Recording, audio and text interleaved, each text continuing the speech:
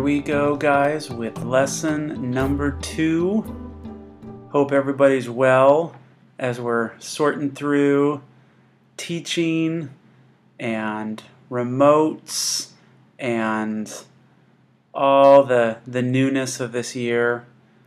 So I think we need to just reflect on something right now that would be pretty amazing. Do you realize that if the Goo Goo Dolls, the band, got together with Lady Gaga and they went on a tour, that tour could be called Goo Goo Gaga? I know, that's pretty amazing, isn't it? Alright, so in the last lesson, we thought about the approach to reason and faith, and how those relate to each other. In this lesson, I want to think about the approaches people have to figuring out the truth. How do people see the truth? And, that just kind of made me think of something a little famous here. You want answers? I think I'm entitled. You want answers? I want the truth! You can't handle the truth! Okay, that was a little intense, but it's true that when people think about this topic, it is actually tough for some people. It's tough for them to handle the truth. And hopefully what I share with you guys today will actually be something that will be not only encouraging for you guys, but something helpful for maybe conversations you have with people around you. So I was thinking a little bit about how people see the truth, and it actually made me think about the visit I had to the optometrist the other day, and I was informed of a new option that I had for contacts. Apparently, guys, wait till you hear this. This is so amazing. Some of you know what I'm going to say, but apparently you're able to wear contacts where one eye sees distance and another eye sees up close for reading. It's called monovision. And so my eye doctor gave me some contacts. One eye seeing distance, one eye seeing up close. And he says like 50% of people can handle it, and their brain adjusts. And guys, it's working. It's just changing my world. It's amazing. So super excited about it, but it just made me think, there's different ways to even wear contacts to be able to see things. And in the same way, it's like there's different ways that people want to get at trying to see the truth. And sometimes it's helpful, sometimes it's not helpful. And I got another thought that I was thinking about.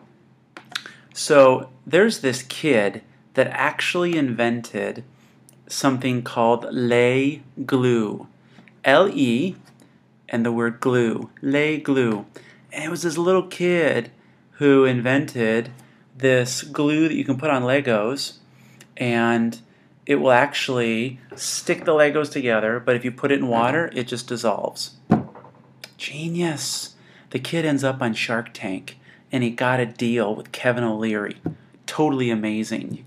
Check it out. It's on YouTube. So kudos to him. But that's maybe an image that I want you guys to have as you think about how do people bring the Lego blocks of their beliefs together in a way that fits, and the Lego blocks of origin and meaning and morality and destiny, that they would actually fit together and hold, even if you dunked it in water. So there's a couple approaches, or a couple types of lei glue that I want to bring up with you guys. Here are the ways these days that people are attempting to sort out what is true. So what's the approach they're taking to truth? And that's what I want to talk about with you guys. It actually made me think of a passage in John 18. when Jesus is before Pilate.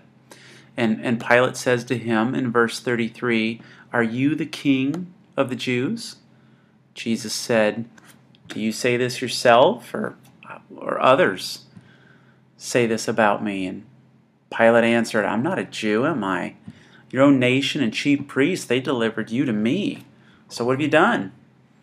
And Jesus says, "My kingdom's not of this world. If my kingdom were of this world, my servants would fight, and I wouldn't be delivered up to the Jews, but my kingdom's not from here." So Pilate says, "You are a king then." Jesus answered, "You say that I'm a king. For this reason I've been born, and for this reason I've come into the world, that I should testify to the truth. Everyone who is of the truth, they're hearing me." And then Pilate says, "What is truth?" So let's look at 3 ways people think about truth. Pilate had his version. Of course, Jesus is making the claim. Then we believe him that he is the truth.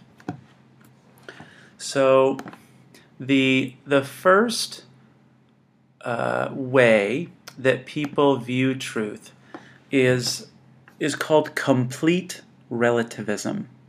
Complete relativism. And somebody who would take this approach to truth would see that everyone's truth is equally valid. In other words, what somebody believes about God, religion, morality, whatever it is, and even if it's completely different from what another person would believe. A Christian who believes that there is one God, who is the God of all. He's the God Most High. And the atheist who believes that there is no God. For a complete relativist, that person would say both claims are equal and valid. Both claims are equal and valid. So this kind of approach to truth has actually been debunked by philosophers for a long time. There's a clear problem with this view. Now, before I say that, here's what's tough about complete relativism. It seems like a highly enlightened approach. It seems like it's very open to others, open-minded, it's sensitive to others, it's very politically correct, right? So in our society, being a complete relativist sounds very noble. The problem with it is completely lacking any logic at all. So all one must do for someone who believes in complete relativism, if they say that all truth is equal and valid, in other words, that there's no one universal truth. Just think about this. The problem is that statement itself is a universal truth. Let me read real quick from William Lane Craig. He says this: "It seems to me that radical pluralism is also self-refuting. We need only ask ourselves, is radical pluralism, or in other words, complete relativism, objectively true?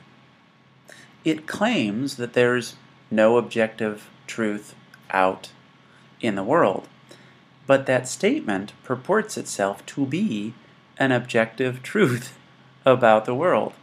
It says, each individual constitutes reality, so that there is no objective reality, but that is itself a statement of objective reality. It states that the proposition, truth is pluralistic, is objectively true, which is self-refuting." In other words, if your head's spinning a little bit there, relativism is the belief that truth is not absolute, and it varies from culture to culture and person to person. But the problem is that claim is maintaining that relativism is true for all cultures and all people. So, what initially sounds like it's enlightened and virtuous is actually utterly nonsensical.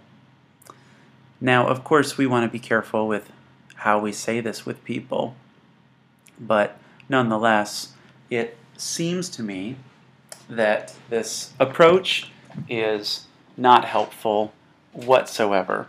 And so I think that one we can just scratch off the board. I would actually encourage you to check out a picture. There's a really interesting picture of a lady, and if you look from one perspective, you can see a young lady who is looking off in the distance. But if you look at this cartoon image from a different perspective, it actually looks like an elderly woman from a more side view. So it's really interesting to give the illustration that this approach to truth being relative to the individual's perspective it's an interesting illustration where one would say both are equal and valid.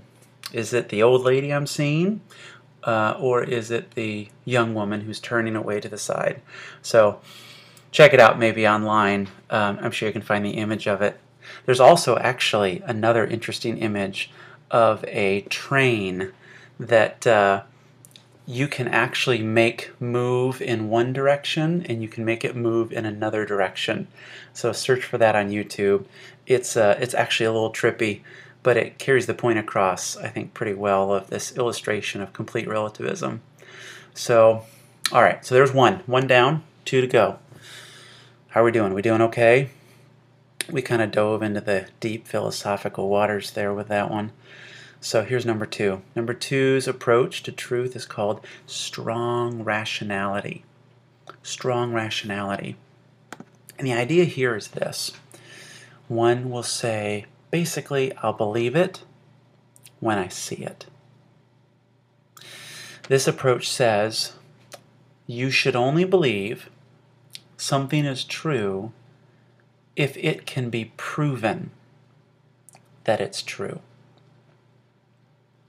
You should only believe that something's true if it can be proven that it is true.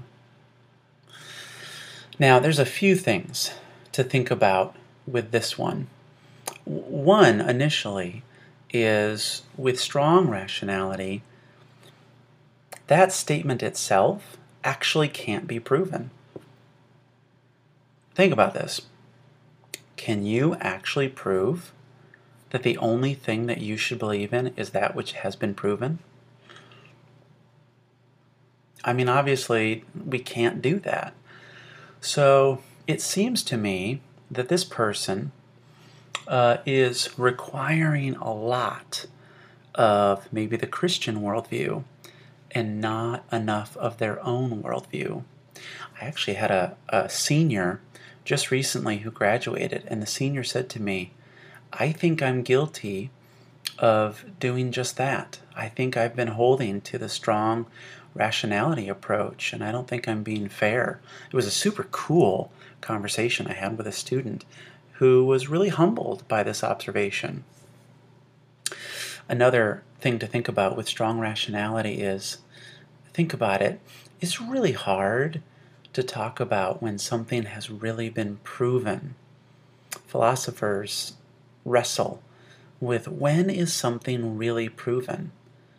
For example, like yesterday, how can we 100% actually prove that yesterday happened? And I know that sounds ridiculous, and of course we all believe yesterday happened, but nonetheless, let's recognize we can't prove it. We could have started to exist 10 seconds ago with pre-wired memories that never even happened. Again, that's ridiculous. Of course yesterday happened.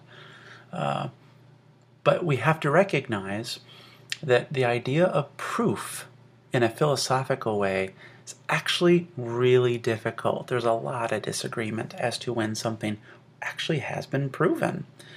And I know that might sound a little weird, but it's just serving the point that the strong rationality is holding to things that they don't hold for themselves. It's an inconsistent position. So there's actually a famous quote, possibly by the cosmonaut Yuri Gagarin, who, when he went up into space, claimed, "I see no God up here. And so if I don't see it, I don't believe it." And it seems like that position has some problems to it. So what are we left with? We're left with a third approach. It's called critical rationality. And the basic idea here is this, that we can't prove anything, even foundational beliefs. For example, like if God exists. And I know that probably sounds really weird, but I don't know how really anyone could do that. What we can do is we can look at evidence to determine what seems to make the most sense. This is what's called the critical rational approach. And it seems like it just starts with us believing certain things, and then we start with certain core beliefs like I am here, and then it moves from there. Let me give you a quick little video from Dr. Craig, William Lane Craig, on this idea of properly basic beliefs. Are you ready? Here we go. Philosophers call beliefs like this properly basic beliefs. They aren't based on other beliefs. Rather, they're part of the foundation of a person's system of beliefs. Other properly basic beliefs would include belief in the existence of the external world, the reality of the past, the presence of other minds besides your own. When you think about it, none of those beliefs can be proved. How can you prove, for example, that the world was not created 5 minutes ago with built-in appearances of age, memory traces in our brains from events that we never experienced, food in our stomachs from the dinners we never really ate? How can you prove that you're not a brain in a vat or a body lying in the matrix wired up with electrodes and tubes by some mad scientist who makes you believe that you're here in this arena listening to this lecture? How can you prove that that person sitting next to you really has a mind rather than being a soulless android who just exhibits the external behavior of someone with an interior life? None of these things can really be proved. These are just properly basic beliefs which we have. Now, in saying that these beliefs are basic, that does not mean that they are arbitrary. Rather, they are grounded in the sense that they're formed in the context of having certain experiences of the world. In the experiential context of seeing and hearing and feeling certain things, I naturally form the belief that there is an external world of objects which I'm sensing. So my basic beliefs are not arbitrary. They're grounded in experience. There might not be any way to prove such beliefs, but it's perfectly rational to hold them. In fact, you'd have to be crazy to think that the world was created 5 minutes ago. You'd be mad if you really thought you were a brain in a vat. Such beliefs are therefore not merely basic, they're properly basic. Now, So here's the basic idea. We start with certain things that we just assume are true, like the earth exists, we exist, yesterday happened.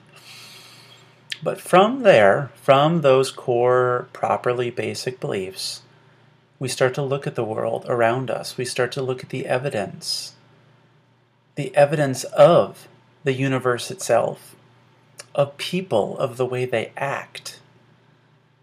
And it leads us to begin evaluating and thinking through what makes the most sense of these things. And then from there, we come to a conclusion. It's a faith-based position. It can't be proven, but it isn't unreasonable. We've thought through why it would make most sense to believe what it is that we believe. And so this is what's called critical rationality. And it seems to be the approach by a lot of philosophers today that is held in highest regard. This is the best we can do. We can look at the evidence and think through what makes the most sense. Now, of course, we know that it's not all up to us.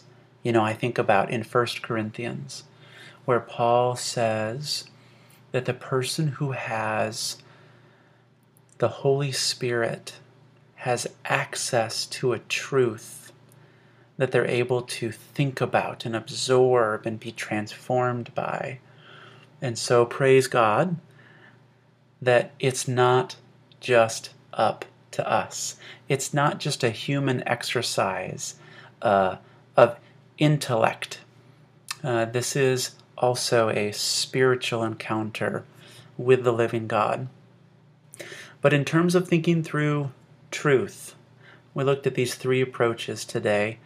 The approach of complete relativism, strong rationality, and critical rationality. And it seems like critical rationality is going to be the way to go here. We're going to do our best looking through the evidence to see what most makes sense. Forgive me if I've said this before, but a great quote from C.S. Lewis, I think, summarizes it. Lewis said in his work, The Weight of Glory, "I believe in Christ like I believe in the sun, not because I can see it, but rather by it I can see everything else."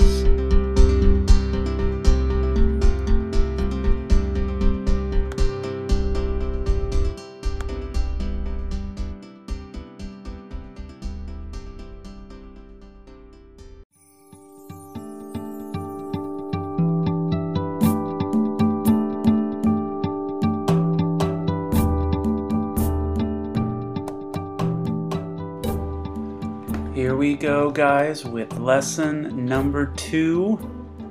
Hope everybody's well as we're sorting through teaching and remotes and all the newness of this year. So I think we need to just reflect on something right now that would be pretty amazing.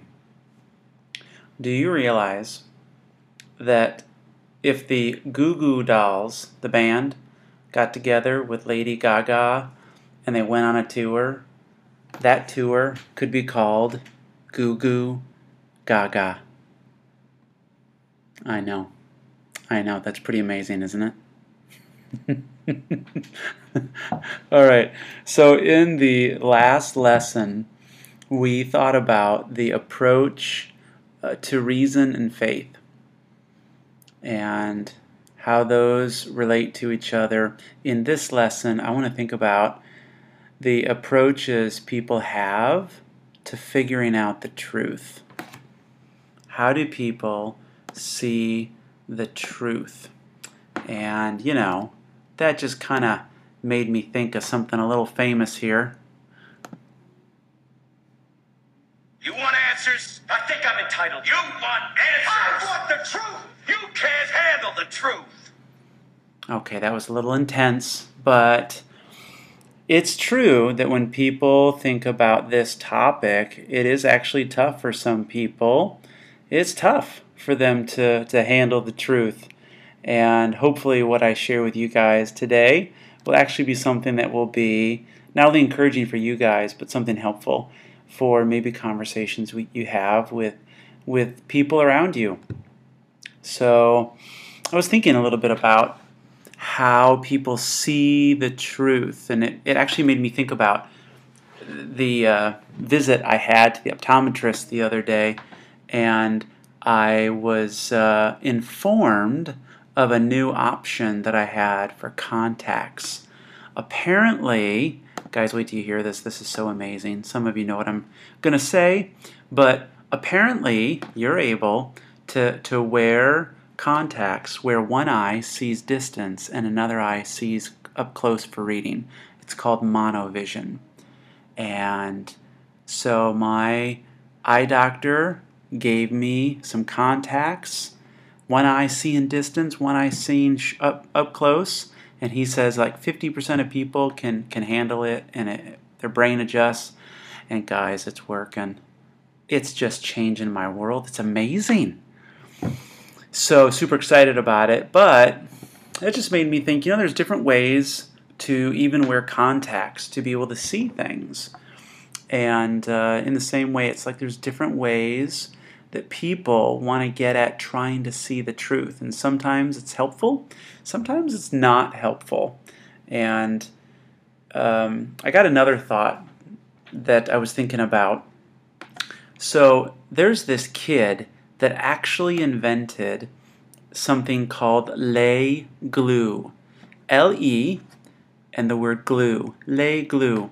And it was this little kid who invented this glue that you can put on Legos, and it will actually stick the Legos together, but if you put it in water, it just dissolves. Genius. The kid ends up on Shark Tank, and he got a deal with Kevin O'Leary. Totally amazing. Check it out. It's on YouTube. So kudos to him. But that's maybe an image that I want you guys to have as you think about how do people bring the Lego blocks of their beliefs together in a way that fits, and the Lego blocks of origin and meaning and morality and destiny, that they would actually fit together and hold, even if you dunked it in water. So there's a couple approaches or a couple types of lei glue that I want to bring up with you guys. Here are the ways these days that people are attempting to sort out what is true. So what's the approach they're taking to truth? And that's what I want to talk about with you guys. It actually made me think of a passage in John 18 when Jesus is before Pilate. And Pilate says to him in verse 33, "Are you the king of the Jews?" Jesus said, "Do you say this yourself, or others say this about me?" And Pilate answered, "I'm not a Jew, am I? Your own nation and chief priests, they delivered you to me. So what have you done?"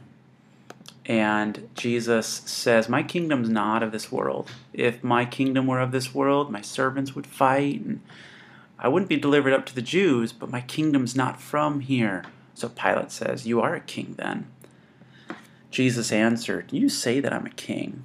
For this reason I've been born, and for this reason I've come into the world, that I should testify to the truth. Everyone who is of the truth, they're hearing me."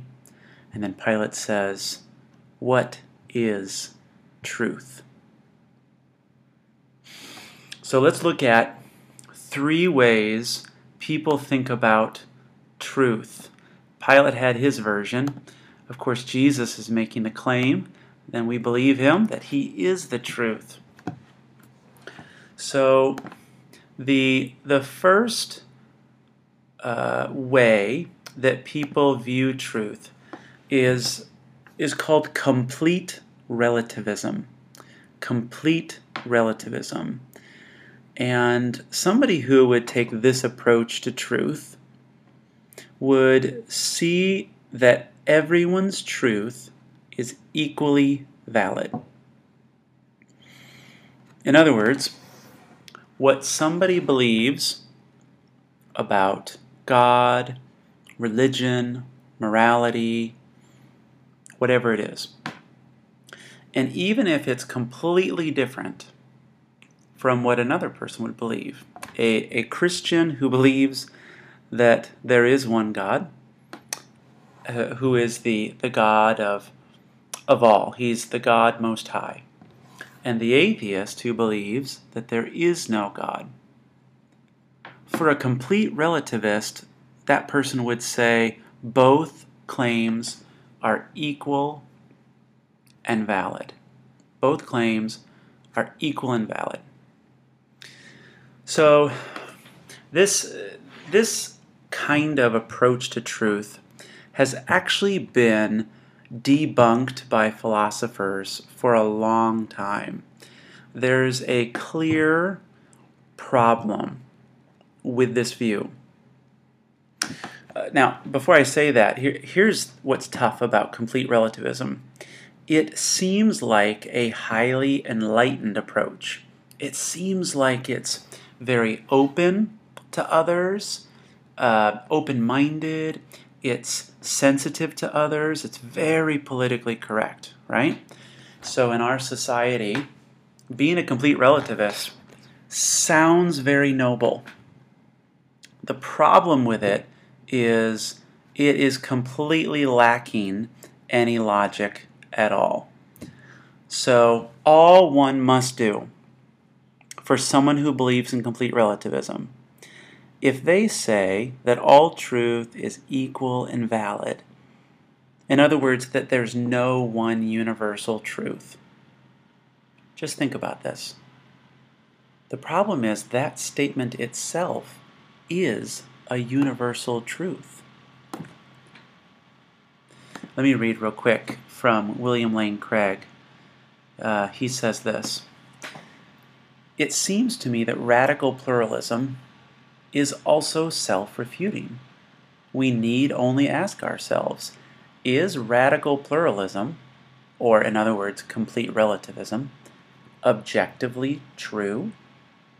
It claims that there's no objective truth out in the world, but that statement purports itself to be an objective truth about the world. It says, each individual constitutes reality, so that there is no objective reality, but that is itself a statement of objective reality. It states that the proposition, truth is pluralistic, is objectively true, which is self-refuting."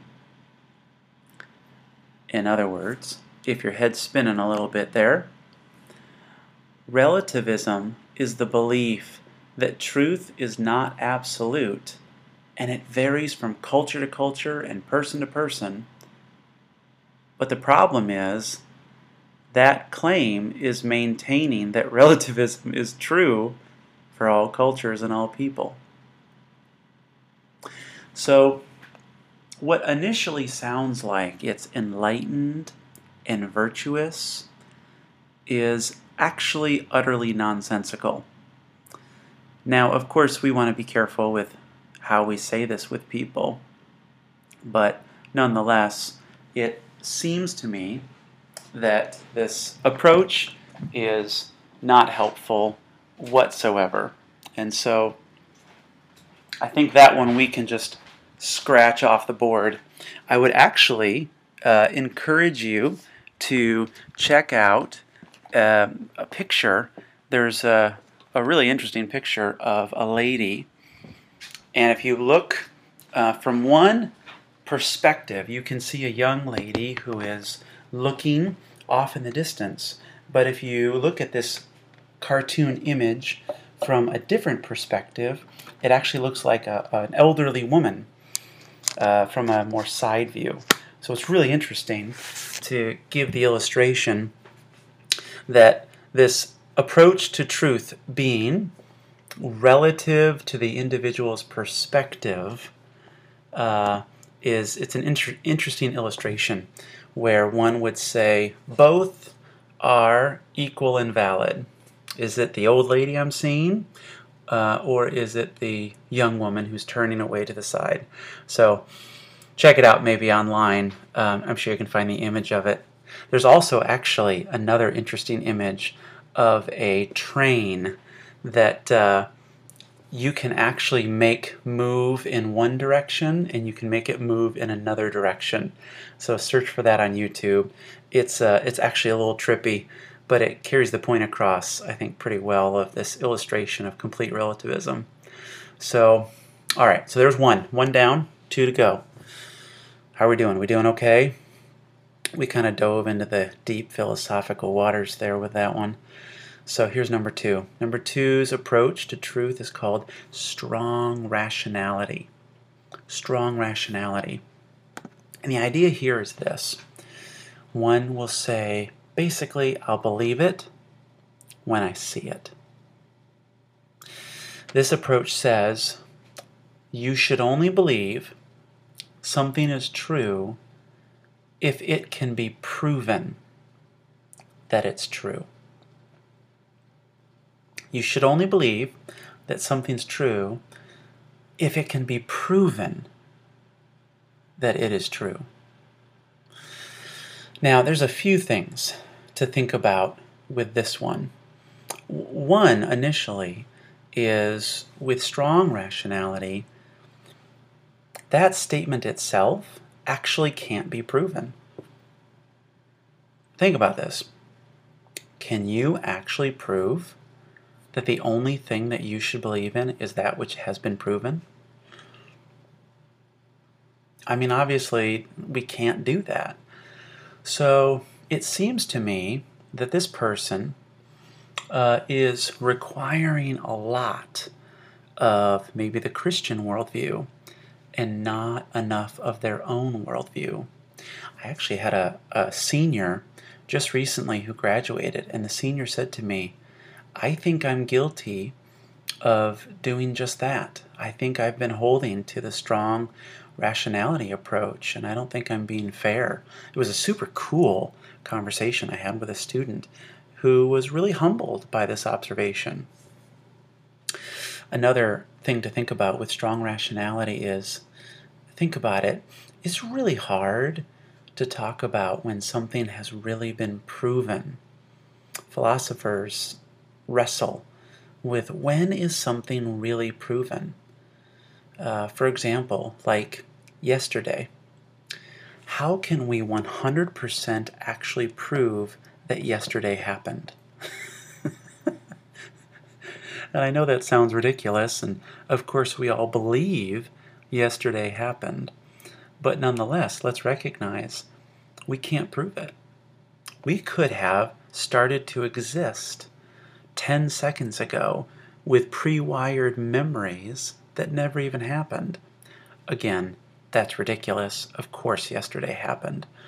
But we have to recognize that the idea of proof in a philosophical way is actually really difficult. There's a lot of disagreement as to when something actually has been proven. And I know that might sound a little weird, but it's just serving the point that the strong rationality is holding to things that they don't hold for themselves. It's an inconsistent position.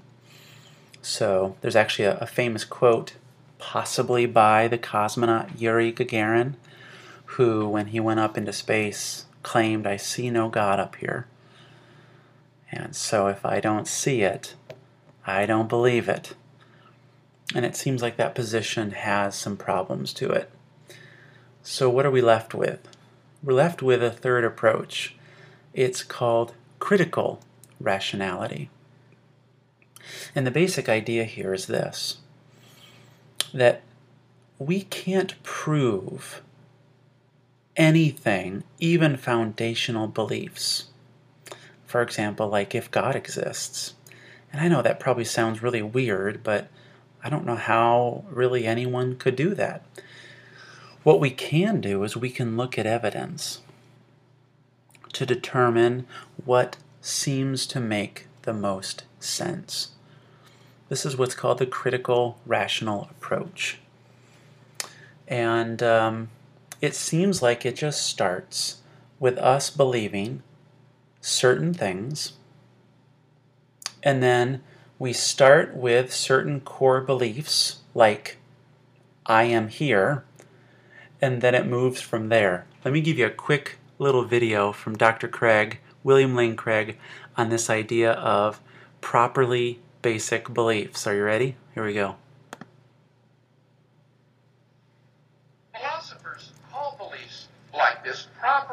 basic beliefs. They aren't based on other beliefs. Rather, they're part of the foundation of a person's system of beliefs. Other properly basic beliefs would include believing the existence of the external world, the reality of the past, the presence of other minds besides your own. When you think about it, none of those beliefs can be proved. How can you prove, for example, that the world was not created 5 minutes ago with built-in appearances of age, memory traces in our brains from events that we never experienced, food in our stomachs from the dinners we never really ate? How can you prove that you're not a brain in a vat or a body lying in the matrix wired up with electrodes and tubes by some mad scientist who makes you believe that you're here in this arena listening to this lecture? How can you prove that that person sitting next to you really has a mind rather than being a soulless android who just exhibits the external behavior of someone with an interior life? None of these things can really be proved. These are just properly basic beliefs which we have. Now, in saying that these beliefs are basic, that does not mean that they are arbitrary. Rather, they are grounded in the sense that they're formed in the context of having certain experiences of the world. In the experiential context of seeing and hearing and feeling certain things, I naturally form the belief that there is an external world of objects which I'm sensing. So my basic beliefs are not arbitrary. They're grounded in experience. There might not be any way to prove such beliefs, but it's perfectly rational to hold them. In fact, you'd have to be crazy to think that the world was created 5 minutes ago. You'd be mad if you really thought you were a brain in a vat. Such beliefs are therefore not merely basic, they're properly basic. Now, So here's the basic idea. We start with certain things that we just assume are true, like the earth exists, we exist, yesterday happened. But from there, from those core properly basic beliefs, we start to look at the world around us. We start to look at the evidence of the universe itself, of people, of the way they act.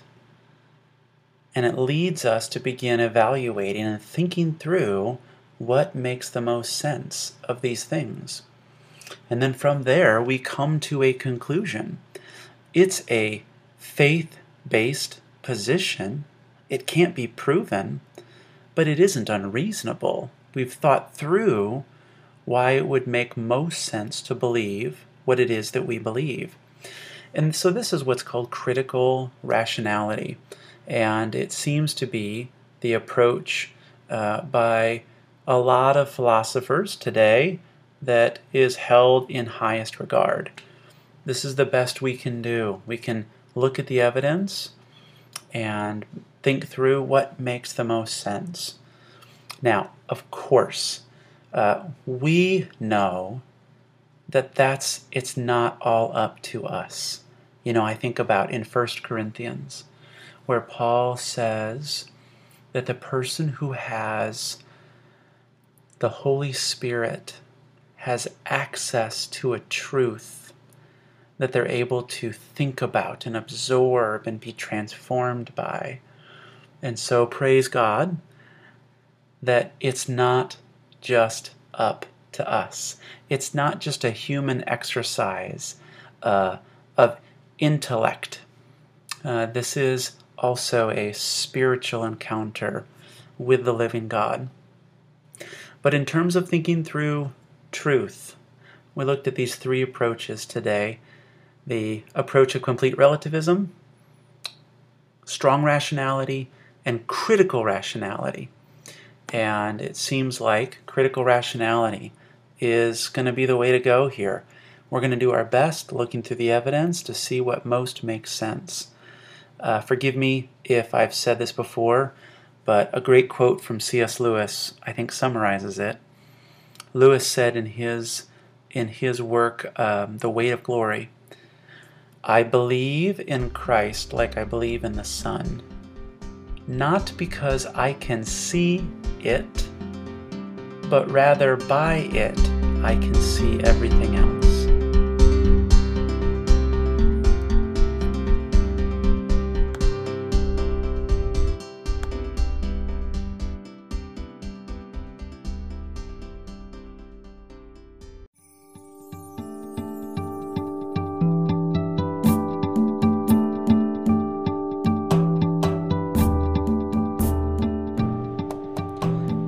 Hey guys, we are off and running. How about it? First podcast / audio lesson that we're going to do here. I'm super stoked actually that ACSI is going to let us do this. So as nice as it is to have you guys in class and to hang out together, this sure is going to be a convenient way to get our Bible credit for the year. So worldview discussions is what we're going to call this course, and you guys are going to get 2 Bible CEUs for this bad boy, which is awesome. And this is actually in large part due to Matt Nyberg and his genius. So I called him up and said, hey Matt, I'm concerned that I might not be able to do this ACSI class, and he suggested why not try to do it as a podcast. And so I called ACSI and they said sure, no problem.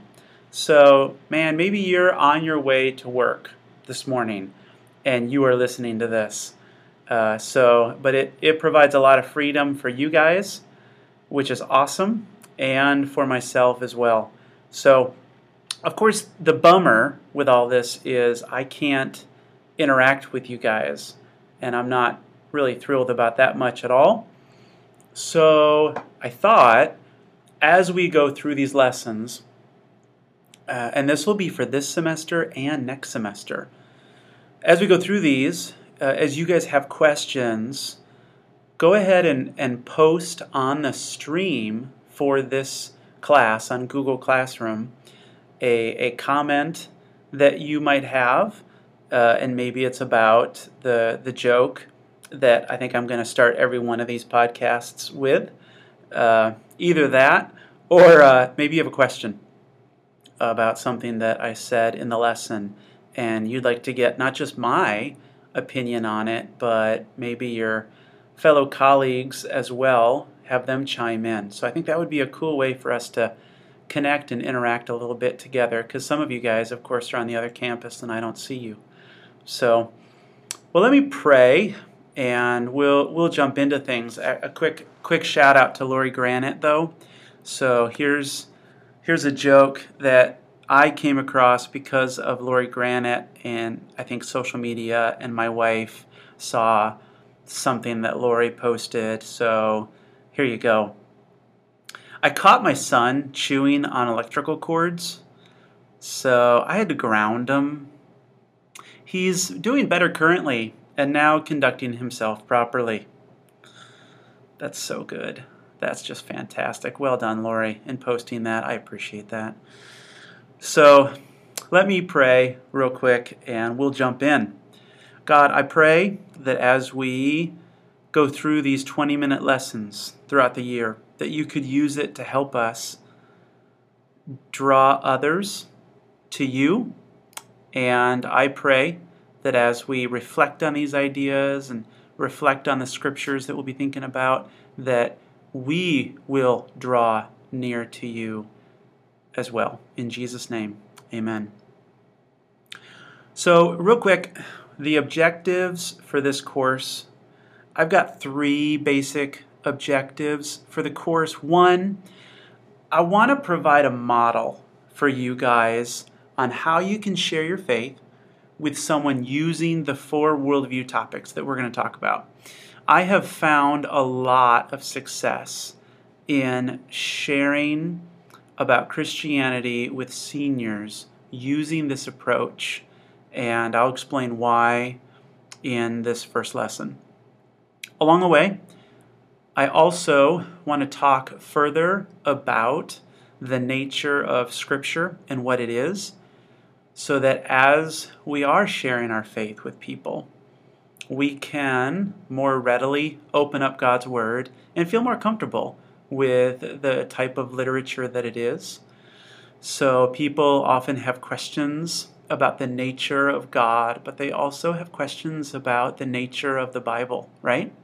And what the Bible says and how to read it. So I want to be able to provide some ideas and a framework for you guys. And then thirdly, I just hope that your faith is strengthened as you're challenged to think about things that seriously, we just don't normally think about some of these things. We just believe it, and we have for a long time, but I think there's a lot of value in taking time to think about, why do I believe this? And so I pray that God, by His Spirit, will grow our faith as we go through it. So today, in the 15 minutes I got left with you, my goal will be to keep these at 20 minutes each.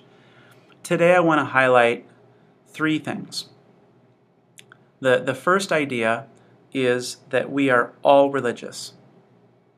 The second idea is that every doubt that someone has comes from a leap of faith. And then thirdly, I want to talk about the outcome of those 2 observations. So again, number 1, everybody's religious. Number 2, every doubt that anyone has comes from a leap of faith. And then number 3, I want to talk about the outcome. So as we get into thinking about this first point, everybody's religious, I would actually like to just have you think about this question. How would you define religion? If you were asked, and maybe you could just pause the podcast right now and talk to the person who's in the car with you or sitting right next to you and ask them how they would define religion. And so I think some people would want to think about a belief in a God in some way. Maybe they would think about a adherence to some holy book or following some kind of rituals. But the more you think about what the word religion means and entails, the more it actually starts to get a little muddy, because there's disagreements between what we feel like are major religions. So for example, the topic of God. Does every major religion have a belief in God? And we would maybe want to say, of course. So, of course, Christianity and Judaism and Islam all have a firm conviction there's one God, right? But Buddhism, it's not really a big deal in Buddhism at all, this idea of a God. So that starts to kind of get interesting as we think about how to define religion. And I've come to see a very helpful way to think about religion is entailed in these 4 topics that we're going to talk about: origin, meaning, morality, and destiny. So I'll quote Keller here from his book, Reason for God. He says this: let's begin by asking what religion is. Some say it's a form of belief in God, but that would not fit Zen Buddhism, which does not really believe in God at all. Some say it's a belief in the supernatural, but that doesn't fit with Hinduism, which doesn't really believe in the supernatural realm beyond the material world, but only a spiritual reality within the empirical. What then is religion? Keller says it is a set of beliefs that explain what life is all about, and to me I hear meaning there. Keller says who we are, and to me I hear origin and destiny in there. And Keller says the most important things that human beings should spend their time doing. And boy, I hear morality there. So let me give you an example of how Keller's definition, I think, works really well, even with someone like Richard Dawkins. So Richard Dawkins, maybe you know of him, maybe not. He wrote a book quite a while ago now called The God Delusion. Richard Dawkins is a biologist.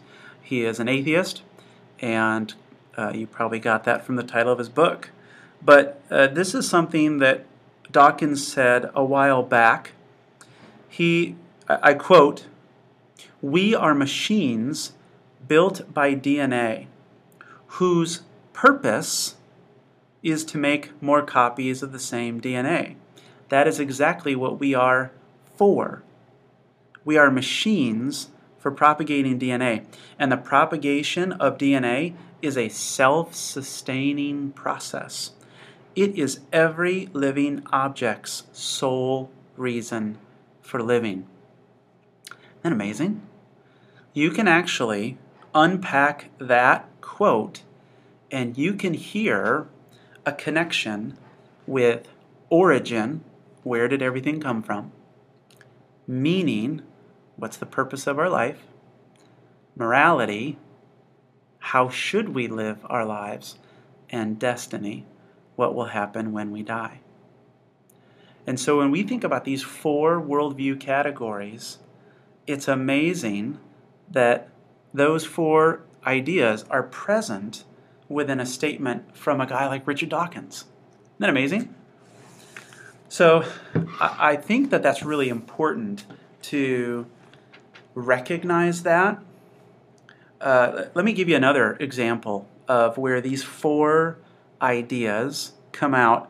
It's in Acts 17 when Paul is talking to the Athenians. So I'll begin reading in verse 22 for you guys in Acts 17. Paul says, "Men of Athens, I perceive in every way that you are very religious. For I passed along and observed the objects of your worship to the unknown God." So he sees this altar to this God that they don't know the name of, and Paul is intrigued. And so here Paul says in verse 23, "What therefore you worship, guys, as unknown, let me tell you who that is." He says in verse 24, "The God who made the world and everything in it, being Lord of heaven and earth." So notice there's an origin claim there. This God does not live in temples made by man, nor is he served by human hands as though he needed anything, since he himself gives to all mankind life, breath, and everything. Origin again. Verse 26, "And he made from one man every nation of mankind to live on the face of the earth, having determined allotted periods and the boundaries of their dwelling place." For what purpose? Verse 27 gives us a meaning statement. Paul says that they should seek God and perhaps feel their way toward him and find him. Yet he is actually not far from each one of us. "For in him we live and move and have our being." And then Paul even quotes their own poets who say, "For we are indeed his offspring." Paul goes on, "Being then God's offspring, we ought not to think." So here's a morality claim, right? We ought not to think that the divine being is like gold or silver, stone, an image formed by the art and the imagination of man. The times of ignorance God overlooked, but now he commands all people everywhere to repent. Why? Here comes a destiny claim, guys. Because, verse 31, God has fixed a day in which he will judge the world in righteousness by a man, that's Jesus, whom he has appointed. And of this he has given assurance to all by raising him from the dead. So Luke adds a little bit here to their reaction. Verse 32, "Now when some heard of the resurrection of the dead, they mocked. But others said, 'We will hear you again on this.' So Paul went out from their midst. But some men joined him and believed, among whom also were Dionysius of the Areopagite, and a woman named Damaris, and others with them." Wanted to show you an example in Scripture where origin, meaning, morality, and destiny all show up in Paul's evangelistic speech in Acts 17. And I find this to be a very helpful model for talking with students, and boy, not just students, but my father-in-law, who is not a believer, and mother-in-law, trying to find ways to ask them, why do you believe the things that you believe about origin, meaning, morality, and destiny? So these are the 4 topics that we're going to dive into and I think create a religious framework that everybody's got. Everybody has beliefs about origin, meaning, morality, and destiny. And if you push them long enough, you can really get them to explain it. All right, we got 5 minutes left. I want to wrap up with part 2 here of our discussion. And it's this idea that every doubt that one has comes from a leap of faith they have. And so I got to explain that for you guys. You know, it's interesting.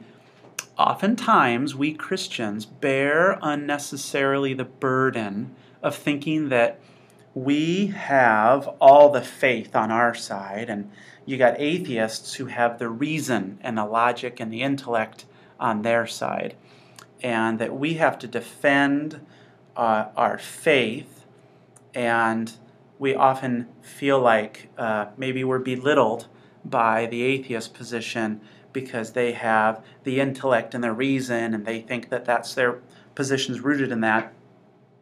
And that's something worth actually challenging. So this concept of where doubts come from is, I think, actually very significant.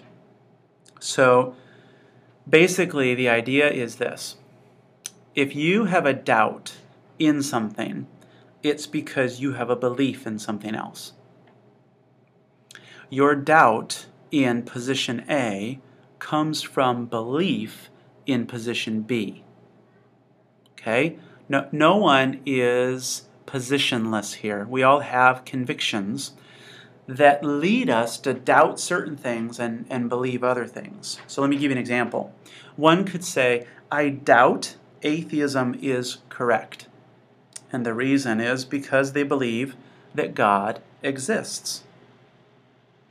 Another example could be someone who says, I have serious doubts about Christianity. And it could be because I believe miracles are impossible. Now, what I'd like to highlight there, and this might sound crazy, and we'll unpack this more later, is that the beliefs in both of those positions can't be proven. Can we actually prove that God exists? And you really got to think about what that word prove means. Proof is, I'm not talking about evidence, I'm talking about proof here, 100%. Can we prove that God exists? The answer, I think, is no. I don't think we can prove that. We believe God exists. We have great reasons to believe it.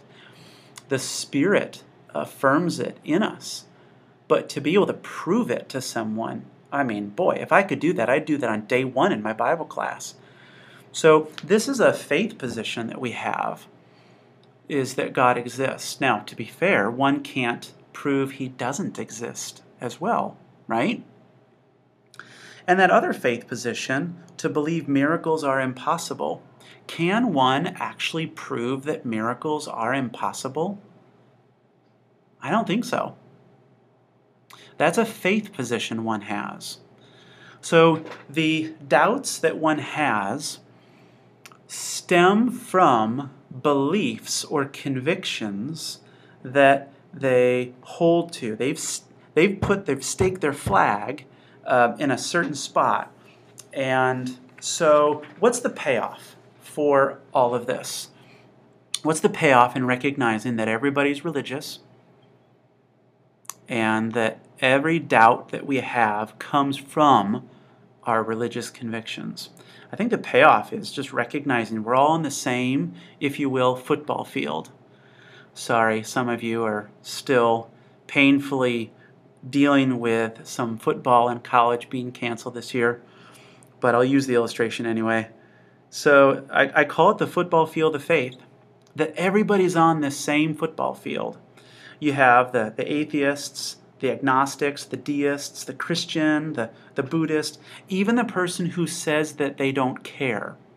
They may be on the sidelines of the football field, but they may not feel like they're actively engaged in the faith game, as it were, but they're still on the field and they're in the position they're in off the field because they're believing that their lack of caring won't impact them for eternity. So we all have these doubts. I'm reminded even of the disciples, some of which in Matthew 28. It's fascinating. You should check it out. When Jesus appears to them, and I think it starts in verse 16, it says he appeared to them, but some doubted. Some doubted. Just think about that. Jesus is right in front of them, and some are doubting. Why are they doubting? Because what they're seeing and experiencing doesn't fit with the worldview that they have. Their origin, meaning, morality, destiny worldview isn't fitting with a resurrected Jesus right in front of them. And so it led to doubts. That's true of the people that we're going to talk to, and it's true for us as well, that we have doubts about things because we have convictions in other things. So, sorry, I'm going a little long here. Let me just wrap it up with this. I think the payoff here is this leads to great humility for us as we recognize that we all have beliefs that we can't prove. But it also leads to an ability to share as we recognize we're all on the same football field of faith. That we all, the Christian and the non-Christian, both believe certain things. And so it kind of levels the playing field. And I think that's one of the really important things that I like to share with my students is we're all on the same football field. I'm not making the claim, don't misunderstand me, that all ideas are equal. No. Jesus is the way, the truth, the life. But I am recognizing that we all have a set of beliefs that we hold to. And I think that this actually creates an opportunity for a good conversation with people. When you can actually explain some of these ideas to them, that we're all in the same boat here. We're all trying to figure out, with the evidence that we have in front of us, what best makes sense of what we're seeing around us. C.S. Lewis is famous for his quote, "I don't believe in Christianity because I can see Jesus." He says it's like looking at the sun. I can't look right at the sun, but actually I can see everything else so clearly because of the sun. And that's the goal of what I want to do with you guys, is to work through some ideas about origin, meaning, morality, and destiny that will lead to a good discussion with someone. But we can actually let them know from the get-go that we all have beliefs. We're all religious in a way. And we all have doubts as well, don't we? Because of those religious convictions that we have. So that's what I wanted to start with you guys. And again, remember, if you've got questions or comments, throw them in the stream. And my goal will be to keep these to 20 minutes at a time, just kind of learning my pacing with this. So I went 3.5 minutes over. Forgive me. Have a blessed day. Let me pray real quick. God, I pray that you would help us have good conversations with people, that we could be a light to the world, to those around us, and share the gospel of Jesus Christ with them. In Jesus' name, amen.